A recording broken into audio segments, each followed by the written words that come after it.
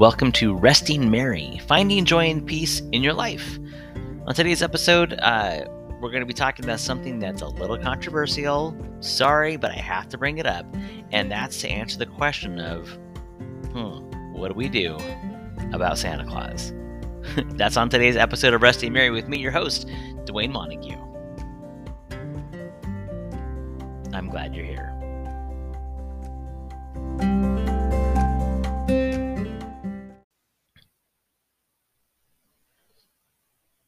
As a former children's pastor and father, I've had many interesting conversations with folks over the years as they look at the things that are affecting or they think are affecting their children.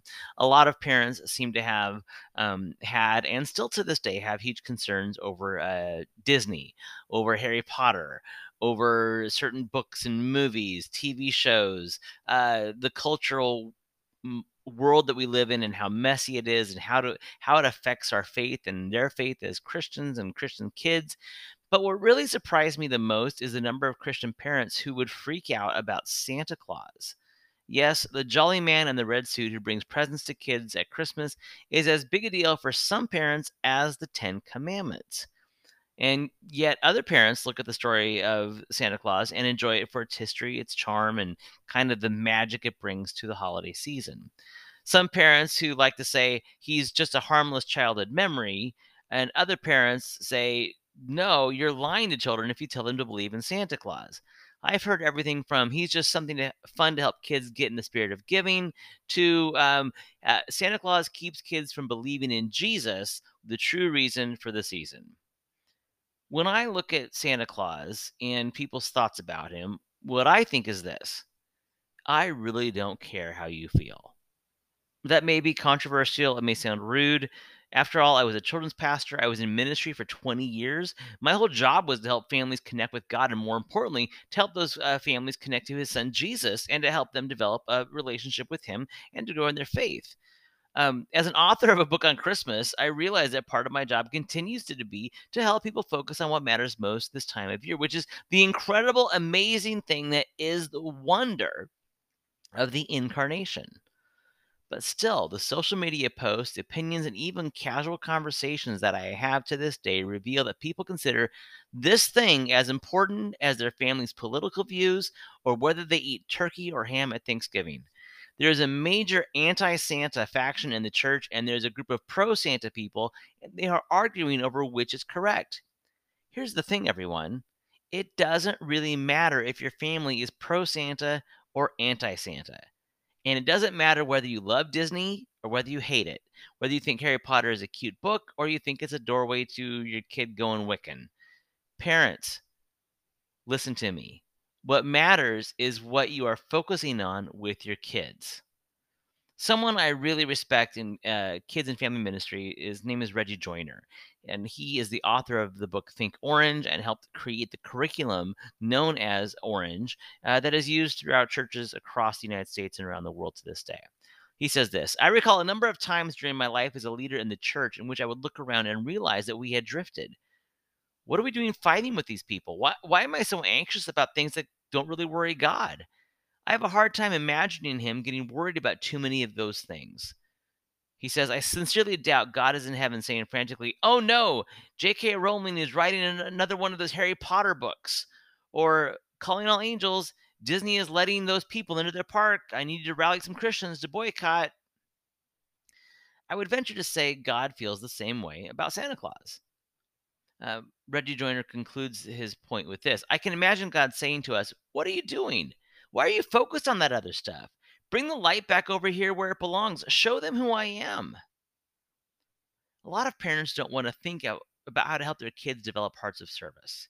They don't try to figure out how to help their kids have a quiet time or how to take what they learn on a Sunday and apply it to the everyday messy world they live in. And at Christmas time, it's amazing to me how many parents don't take time to pause and think about just how incredible that night in Bethlehem was and what it means for them and their families. No, sadly, a lot of Christian parents want to share an opinion and take a position about something that our Christian life should never be about. What books to read or not to read, what movies to see or not to see, where to go or not to go on vacation, what games to play, what not to play, what streaming service to use, what not to use. whether or not we should encourage kids to believe in Santa Claus? Because you see, if you really want to get down to it, none of what we do at Christmas really matters. I know that sounds harsh coming from a guy who's written books about the traditions of Christmas, but honestly, none of it matters. The Christmas tree, singing carols, candlelight Christmas Eve services, giving gifts, lights, mistletoe, holly, eggnog lattes, red cups at Starbucks, also controversial at times, big dinners, yummy treats, chestnuts roasting, winter wonderlands, little drummer boys, saying Merry Christmas instead of Happy Holidays. All of it, like the tradition of Santa Claus, has the danger of distracting us from what we are actually supposed to be doing this time of year, which is shining light into a lost world that so desperately needs the hope only Emmanuel, the God who is with us, can offer. Anything else is just opinion and personal preference, like whether or not your family opens presents on Christmas Eve or Christmas Day. It's not wrong to believe in Santa Claus, and it's not right to not believe. What is wrong is when you look at the trappings of the season, whatever they may look like for your family, and think that it really truly matters. Because it doesn't. What do we think about at Christmas? That sales clerk said happy holidays to me. Oh, those parents lie to their kids about Santa Claus. That church isn't having services on Christmas Day. Those parents told my kids that there isn't a Santa Claus. What should we be thinking about at Christmas? Well, how about this? The fact that the tiny baby, the incarnate God, knew you before you were born. He walked with Moses. He gave David courage. He conversed with Abraham. He wrestled with Jacob. He spoke the words and the planets sprang into existence. He waved his hands and mountains and oceans and rivers came to be, and yet he gave all of that up to clothe himself in humanity, wrapping himself in our fragile, frail form to be with us. He did it because his love for you was so great that he could do nothing less. And this is what matters to God. So truth is, it really doesn't matter how you feel about Santa or Harry Potter or even Disney for that matter. What matters is whether or not your kids and your family are sharing what matters most to a world that so desperately needs the hope and the peace that only he can offer. To the family member who drives you crazy, to the single mother who wonders where dinner is coming from, to the clerk at the store who has been instructed to say that thing that offends you. They may not say it out loud, but all of them are crying out like Charlie Brown in that special that has remained so amazingly perfect for so many years. Can't somebody show me what Christmas is really all about? Our job is to be like Linus, who walks onto the dark stage and says what we should all be saying this holiday season. Lights, please.